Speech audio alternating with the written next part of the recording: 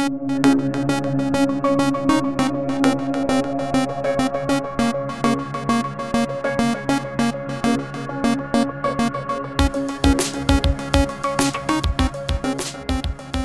back to the Thinking Out Loud podcast. As always, I'm your host, Dave Hallahan.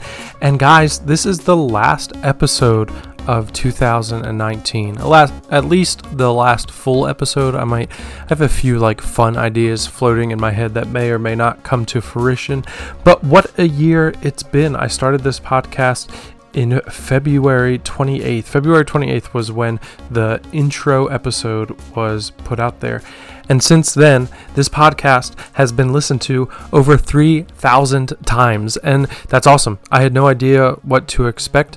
But suffice it to say that I am pleasantly surprised by the reactions and by the feedback that has been given to me from you. Just what this has meant to me for this year. It's been a fun journey. You guys have kind of been with me as I've gone through a lot, whether you've known it or not. This podcast has helped me to process a lot of those things. I've had a lot of fun conversations along the way. And today is no different. Since it's the end of the year and we're going to go a few weeks without an episode, I'm not going to ask you to join Patreon or tell you about anything else that we're doing. I'm just going to tell you about this episode. This episode is with Jason Soucinek, who is the founder and director of Project 619, which, as they describe themselves on their website, is a movement designed to empower people to live out relationship in a way which brings true life centered on Christ.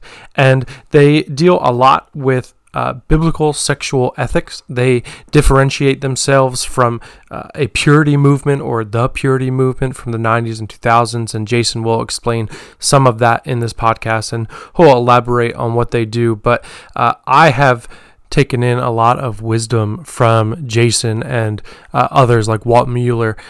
Jason, I was introduced to him through the CPYU Youth Culture Matters podcast, and then have looked into Project 619, some of the resources that they have there, but really appreciate and respect all that they're doing there. And I think that you will learn to respect and appreciate what they're doing as well. So here is my conversation with Jason Soucinek of Project 619.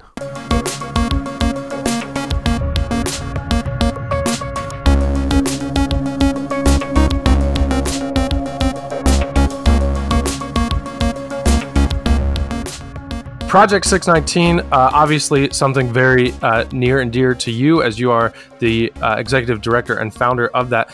So why don't you just share a little bit about your story personally, but how that led to Project 619 and what it is you guys are doing over there.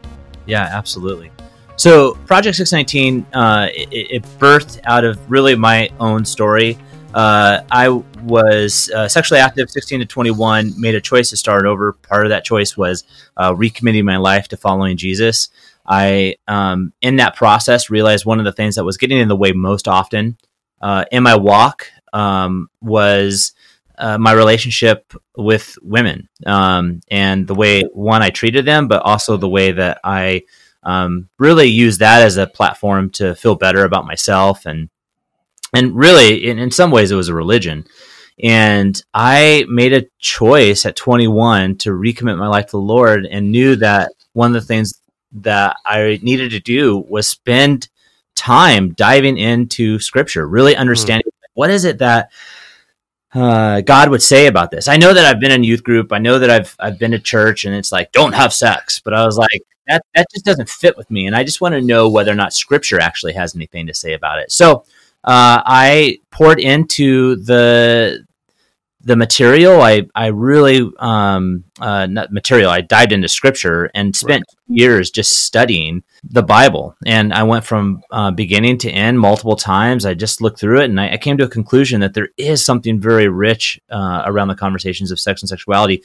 So I made a choice based upon what I found in Scripture to wait and wait until marriage. And wait until I got married at 34. And the ministry just kind of birthed out of that story. I was working in advertising and marketing, and was asked to share at a gathering of it was older peers speaking to younger peers about choosing to wait to have sex, and I shared my story. And then I got asked to share the story again. Then I got asked to share the story again. And then before I knew it, I was doing school assemblies.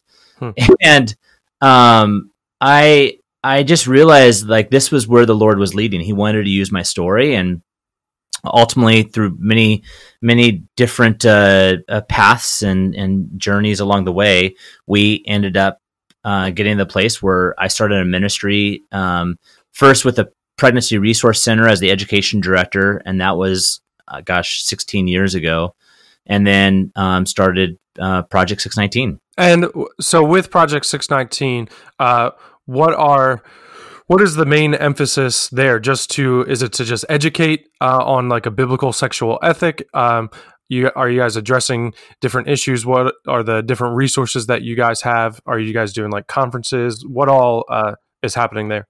Yeah, definitely. And I gave you the really shortened version of Project 619. But yeah, we are a biblical sexual integrity program, is what we say. We promote biblical sexual integrity.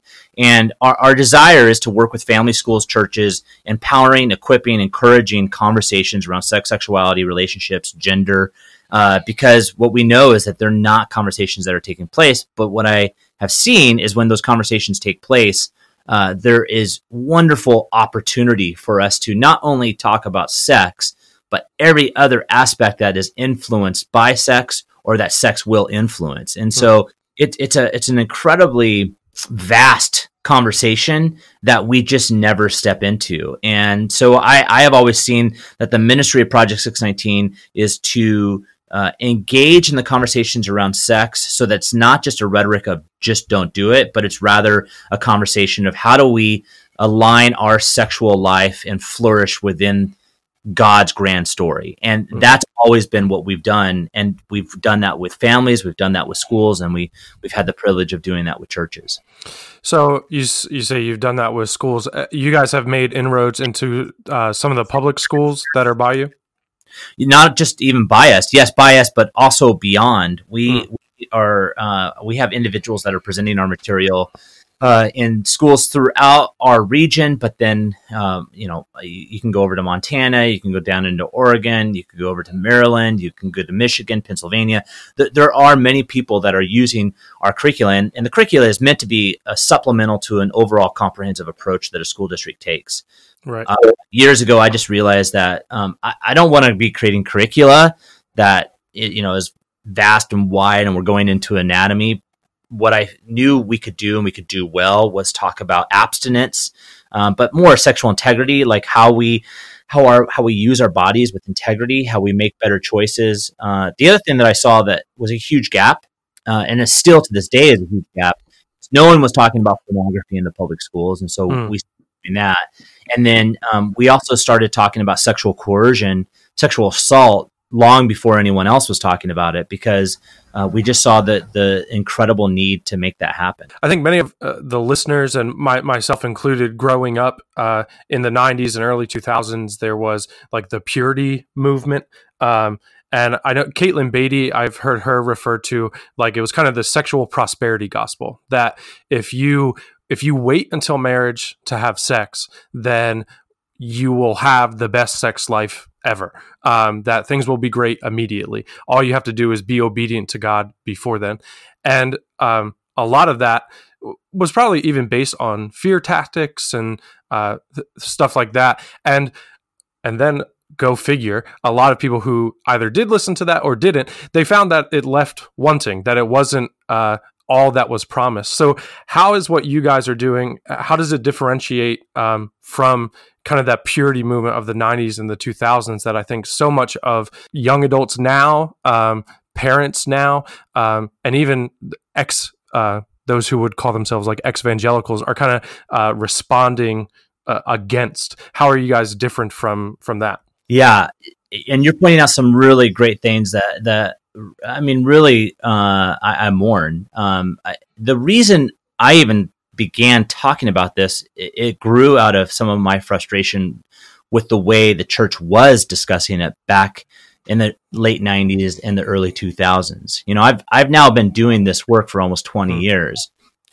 And a lot of the conversation bore out of the very fact that I was really frustrated as someone that was sexually active in the church, that loved Jesus, but the conversations just really didn't meet me where I was at, and in many ways left me feeling not guilty but shame based. Like I just felt like, man, I am bad. I am not good, and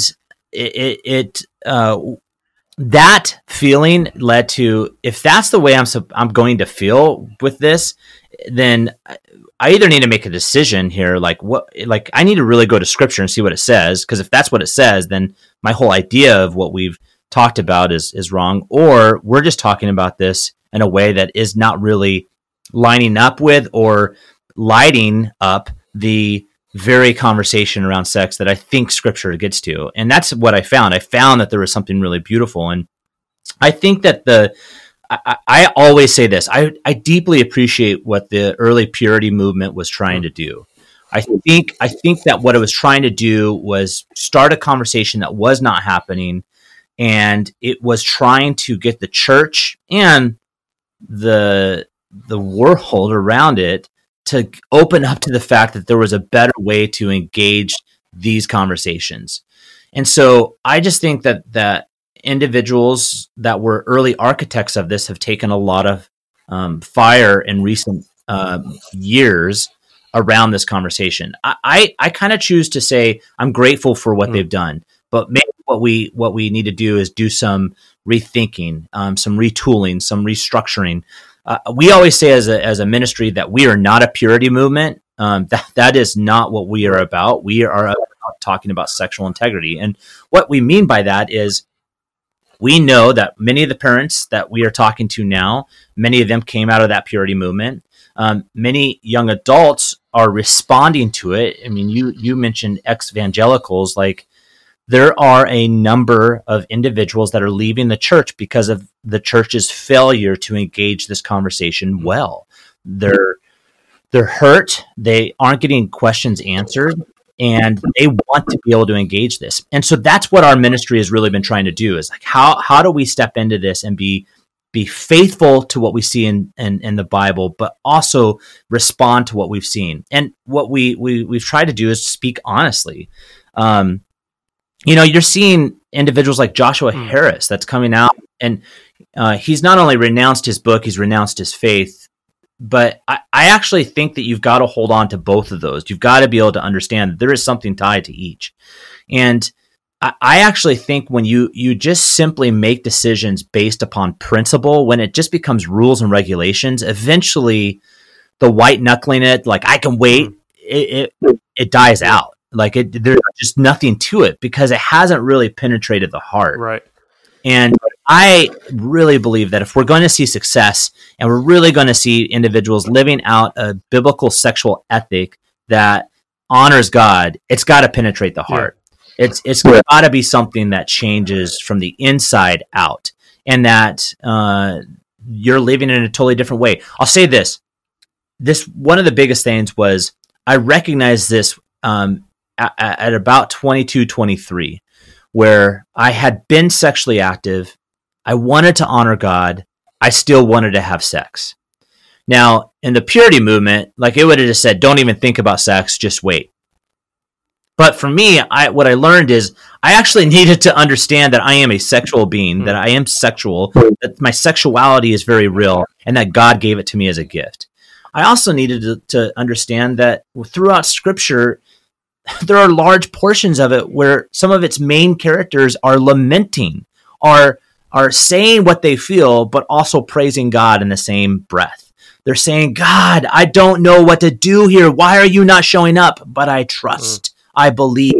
Right? And I had to learn to do that same thing with my sexuality. Like I used to have to be able to say, okay, Lord, I actually want to have sex right now. But Lord, I know because of what you have done in my life over these last few years that you are real, that you love me, and I want to honor you with my body.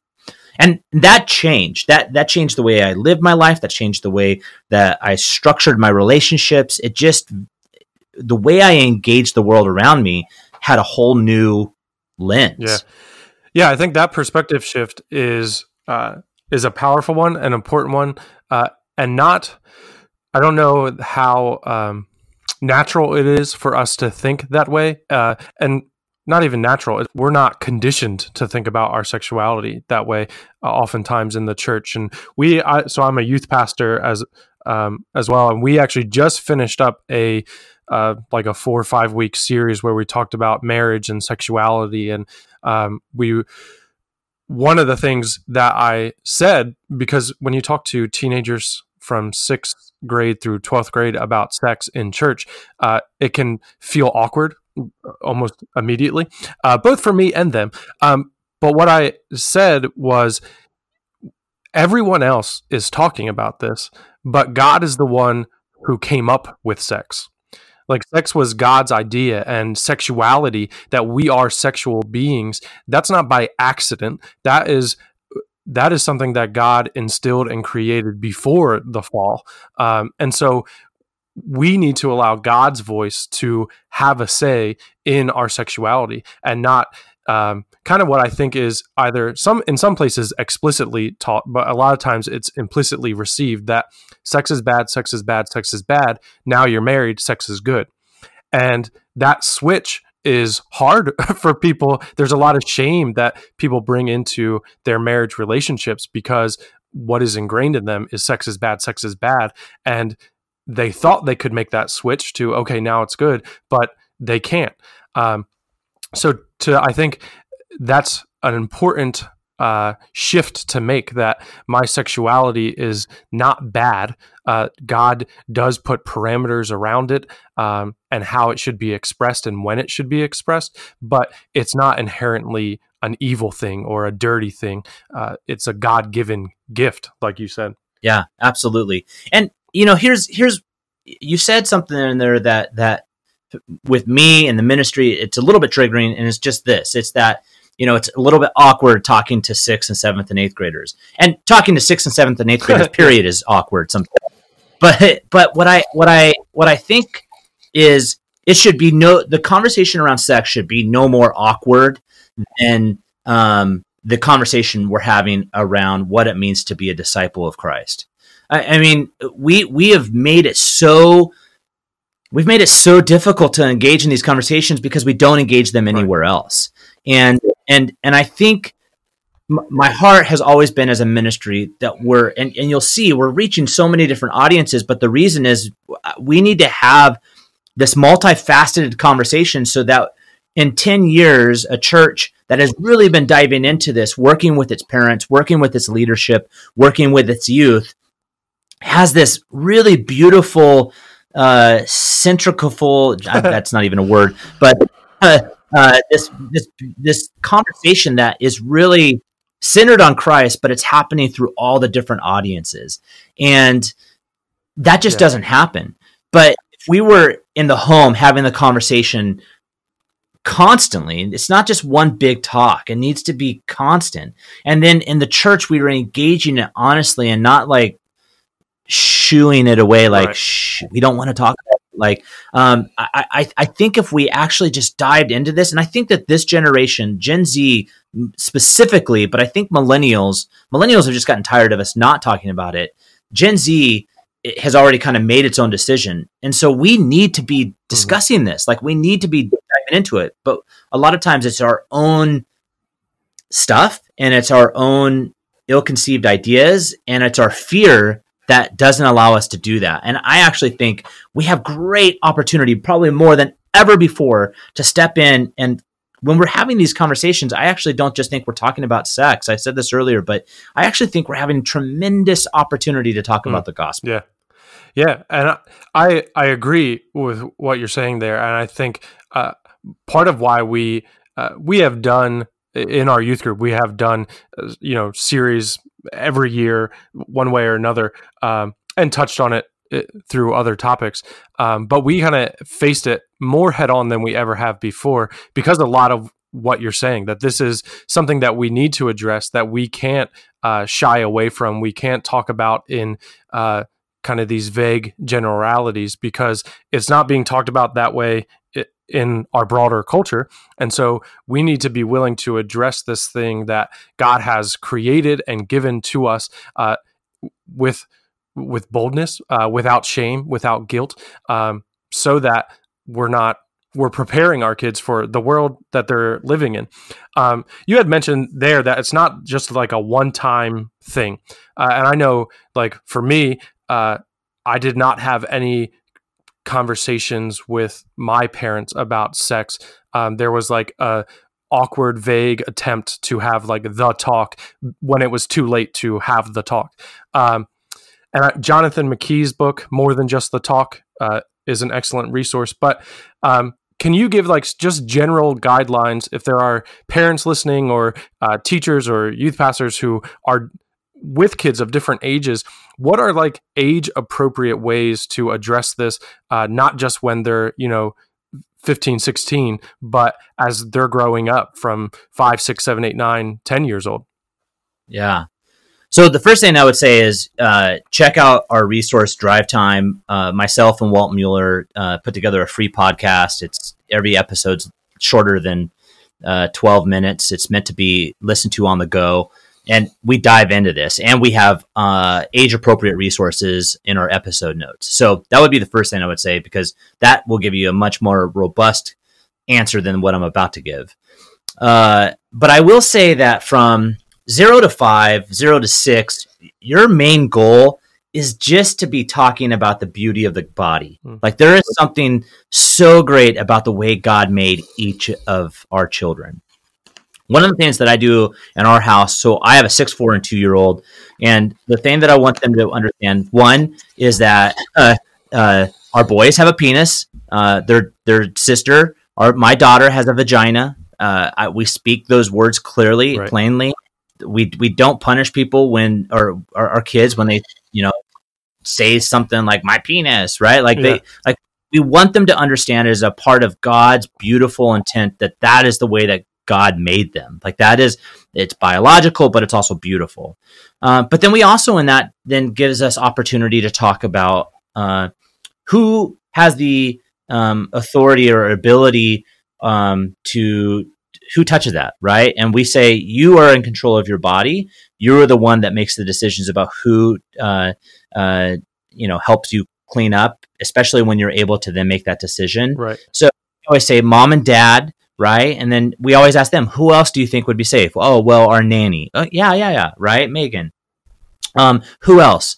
And so we talk about that, because what we want them to understand is that there are going to be touches that are appropriate, and then there are touches that we don't want to have happen, right? Mm-hmm.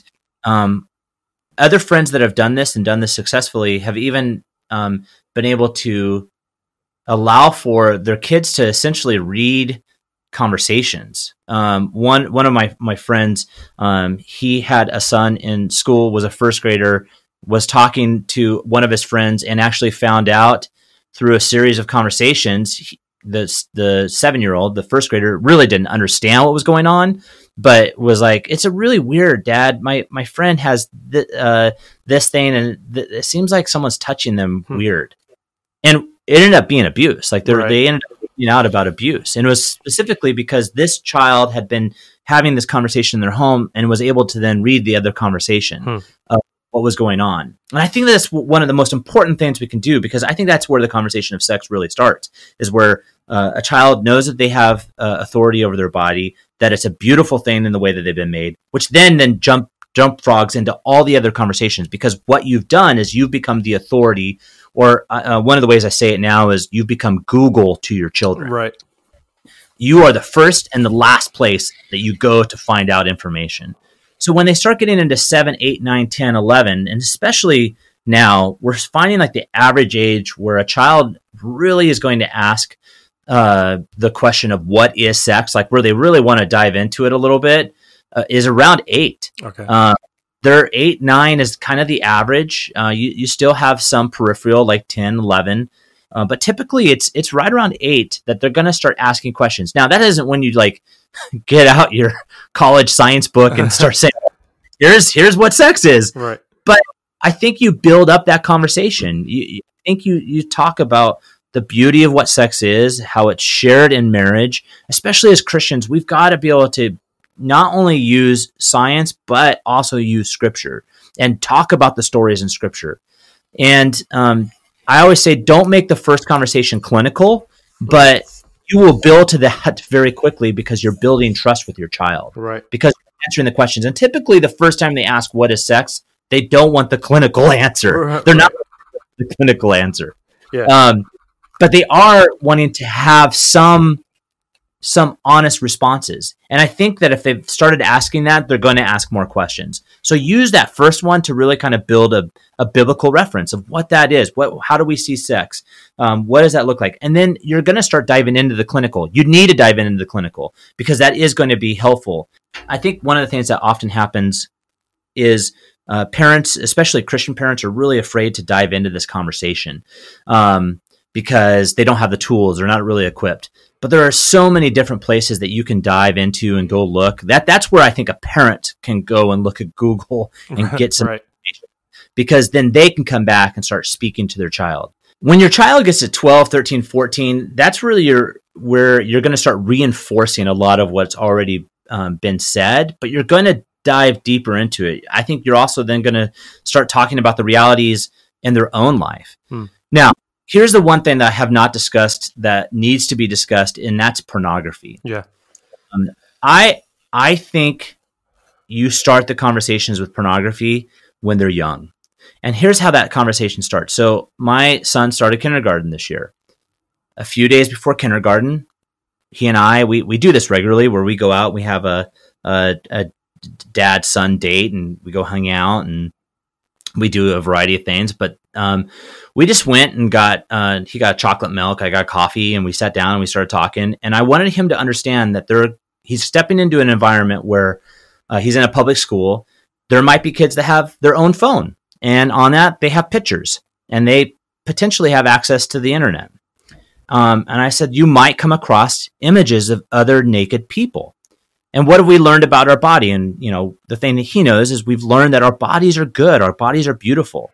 And what I let him know is that you're going to see images. You potentially might see images of other people that are naked that you don't know. They're not family. They're not your siblings. And if you see those, I want you to tell dad right away. I want you to tell mom right away. Now, notice I didn't say good, bad. I try to refrain from good and bad images because I very easily could have said a bad image is a naked image, which then could potentially cause them to think, oh, well, then you've been telling me that my naked body is good, but actually maybe my naked body is bad. Right. And so what I want them to understand is that if they see naked images, I just want them to tell me right away. And then as they get older, you're going to be able to have that conversation more and more. It's just like the conversation around sex. You're building that conversation. So at 12 or 13, 14, you're now having some pretty honest conversations around pornography. Has it popped up? Have you seen it? What do we do? What have we decided as a family if you see it? And there's typically strategies with that. And so I think that with each age, you're just kind of building upon a foundation that you started building in their early years. Yeah. All of that is really good. And so the resource Drive Time, I'll link to that in our show notes as well. And I think one of the things that I believe it was Jonathan McKee in his book More Than Just the Talk that he mentioned was when we make sex this one-time conversation that we have to have with our kids, that puts a lot of pressure on that conversation. And you have to cover all of your bases, right? So you do have to get clinical right away the first time you're talking about it. And I think one of the things about this ongoing conversation that is helpful is, as the parent, it kind of takes the pressure off of you because you don't have to answer every possible question. You can start talking about the body early, and then you can take questions as they come. One of the things that advice that has been given to me from older parents is if you're not sure how to answer the question, ask a follow-up question before you even answer. Because then what is it that they're actually asking, right? If they say, what is sex? They might not be looking for a clinical answer right now. So what is it that they're actually looking for and trying to answer?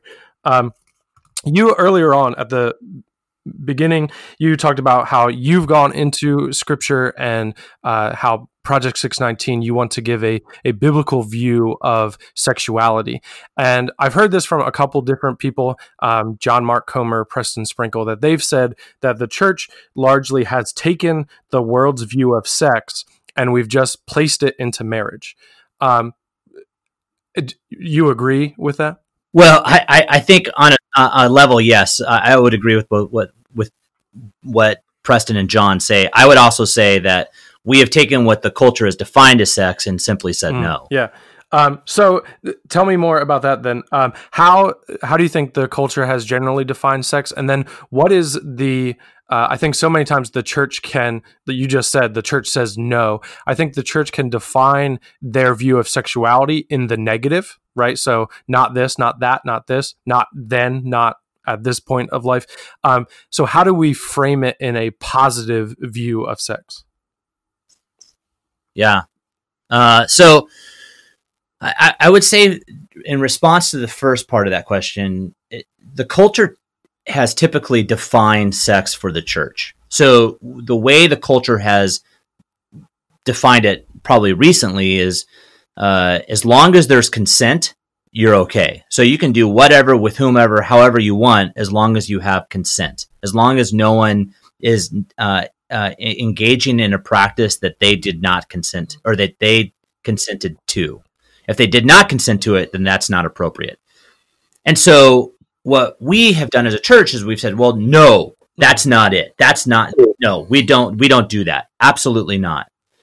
And I think that that's put us in a place where now no one wants to engage our sexual ethic because we've always been about what we're against rather than what we're for. One of the things that Dale Keene in his book, Sex in the I World, talks about, and he speaks about the consent issue, but he also goes further. He goes that really we lost a lot of credibility when the marriage around, or the debate around gay marriage started coming out, and many churches started coming out against gay marriage, but never really defined what their sexual ethic was.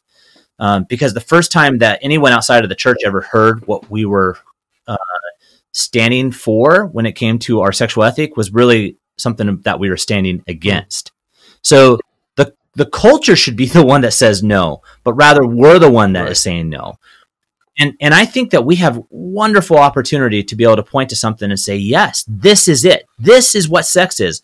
Let's put aside what the culture is saying. Let us look at the beauty that we find revealed in Scripture, that there is something so incredibly powerful that it goes beyond anything we've ever talked about. So I'll just, let me say this, because then I'll also answer this question too, because this, as I dive into how we would arc that story or share that ingredient, I want to respond to what even Preston and John say, because I would agree that we have essentially just made marriage and sex equal. They're partners. Like, sex is only the same that's ever really enjoyed in marriage, and marriage is the culmination, really, in some ways, of our faith.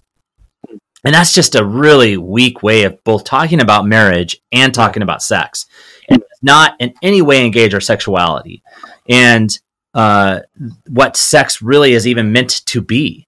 And I think that's a huge failure. I think the church really needs to be able to start not just talking differently about marriage, but I think it needs to start engaging the conversations around singleness. I think it's starting to, but we have marginalized our single brothers and sisters.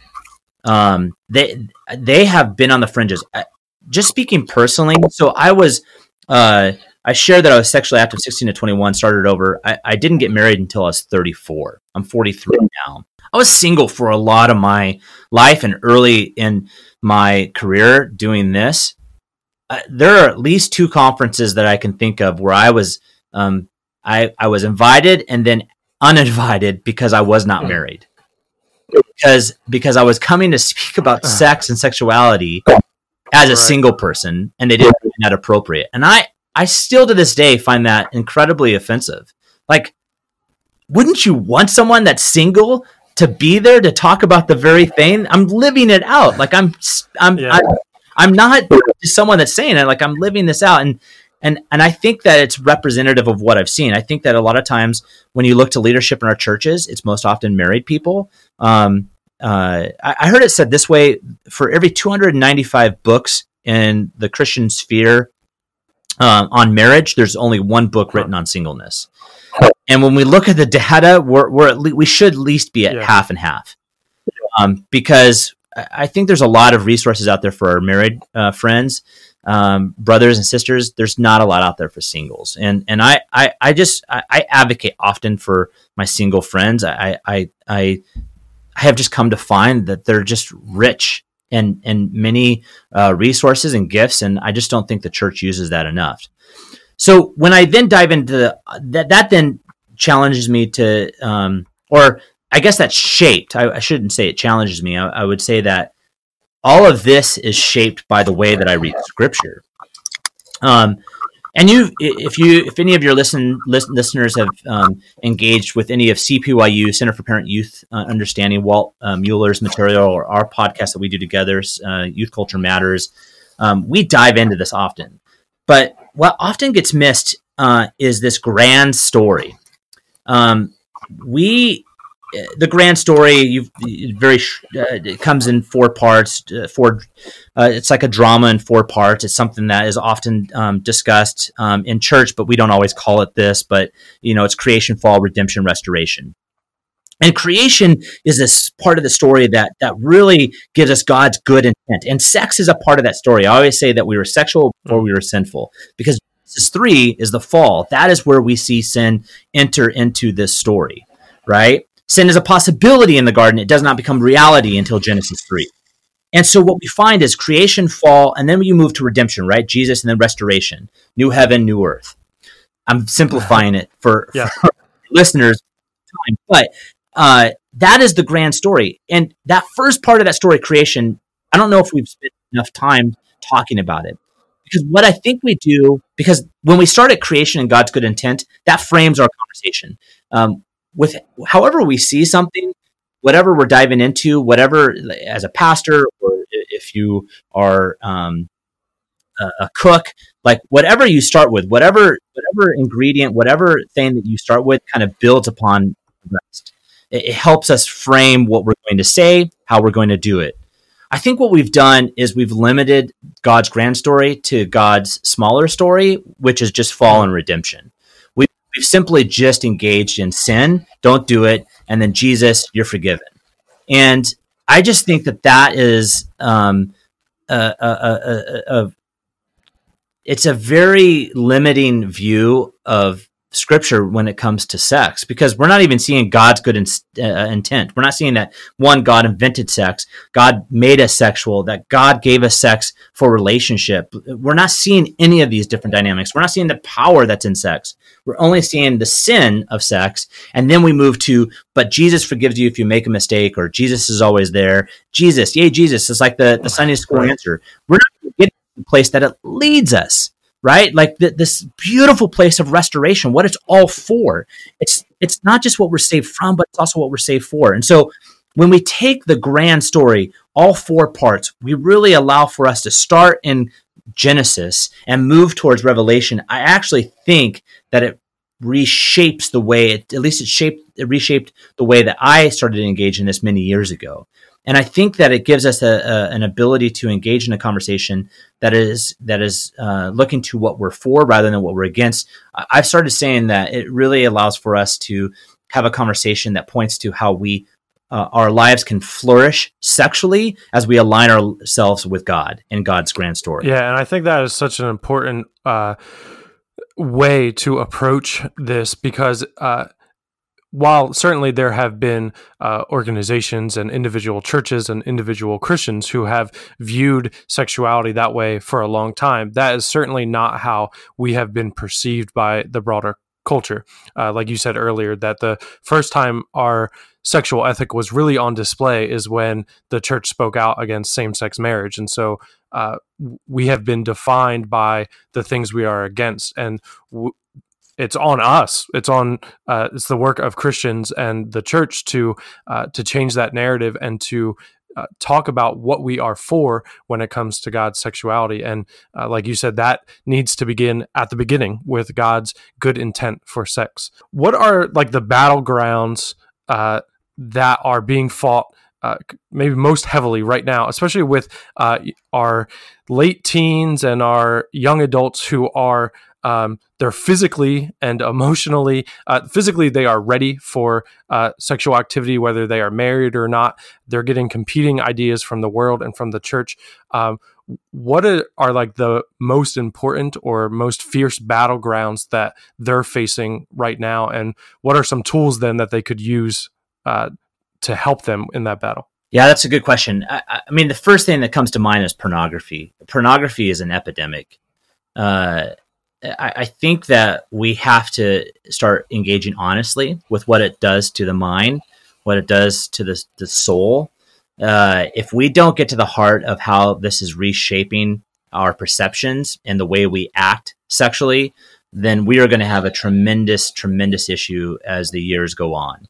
We're already starting to see signs of this, but I think that if we can engage this honestly now, especially as a church, then I think that we've got a great deal of hope. But if we don't deal with this now, I always say that the next issue is going to be the conversation around having sex with robots, because that's where we're moving. And in many ways, Japan is already there. To some who may be less informed or whatever, that may have even sounded like a joke or something, but we're very literally heading in that direction. Absolutely. I mean, if you look at what's happening in Japan, we are already there. And if you want to look it up, Houston, Texas was one of the first places that it's opening a brothel, with robots, a place to go and have sex with robots. So this is a reality. And it's just because we have moved so far down the line with our addiction to pornography that this is where we're heading. I would say the second thing is we've got to engage in the conversations around the LGBTQ plus conversation. We've got to do this well. And it starts with us having a better understanding of God's grand story, but we also have to understand and see what Jesus does as he engages this conversation. And not just that conversation, but how he engages others in the midst of their sin. If we don't address this conversation and do it well, and I think that we're starting to see signs of that, this is why I appreciate people like Preston Sprinkle that are diving into this and trying to use a posture and a good biblical sexual ethic to be able to engage this. We have to engage in this conversation, because if we don't, we're just going to see more and more people start to walk away from the church because they're really frustrated with the way or the lack of us being able to engage it well. And I would say the third thing, we've already discussed it, but I would say that we need to have a better understanding of singleness and marriage.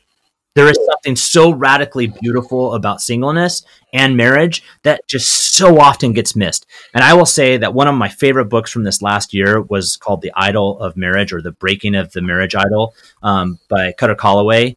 And it just kind of builds a beautiful reference for what marriage is. And I think it also gives us some tools to understand the power of what it means to be single, the beauty of what it means to be single. Paul talks about in his letter to the Corinthian church that his singleness was essentially a gift. Yeah. And you know that when I was single at times, it didn't feel like a gift.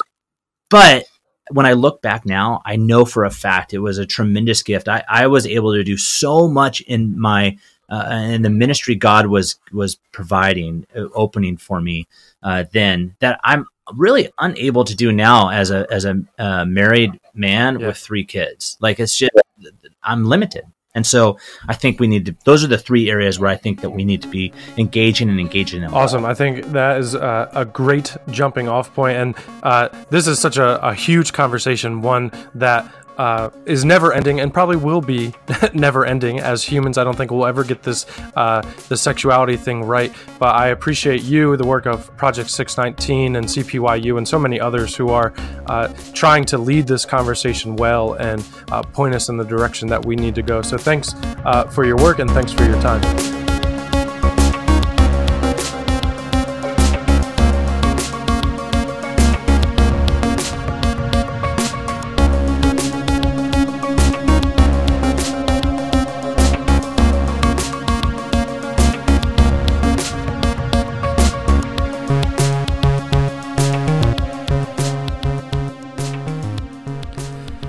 Thank you again to Jason Soucinek of Project 619. Thank you for listening. This one was one with a bunch of resources in the show notes, so make sure you check those out.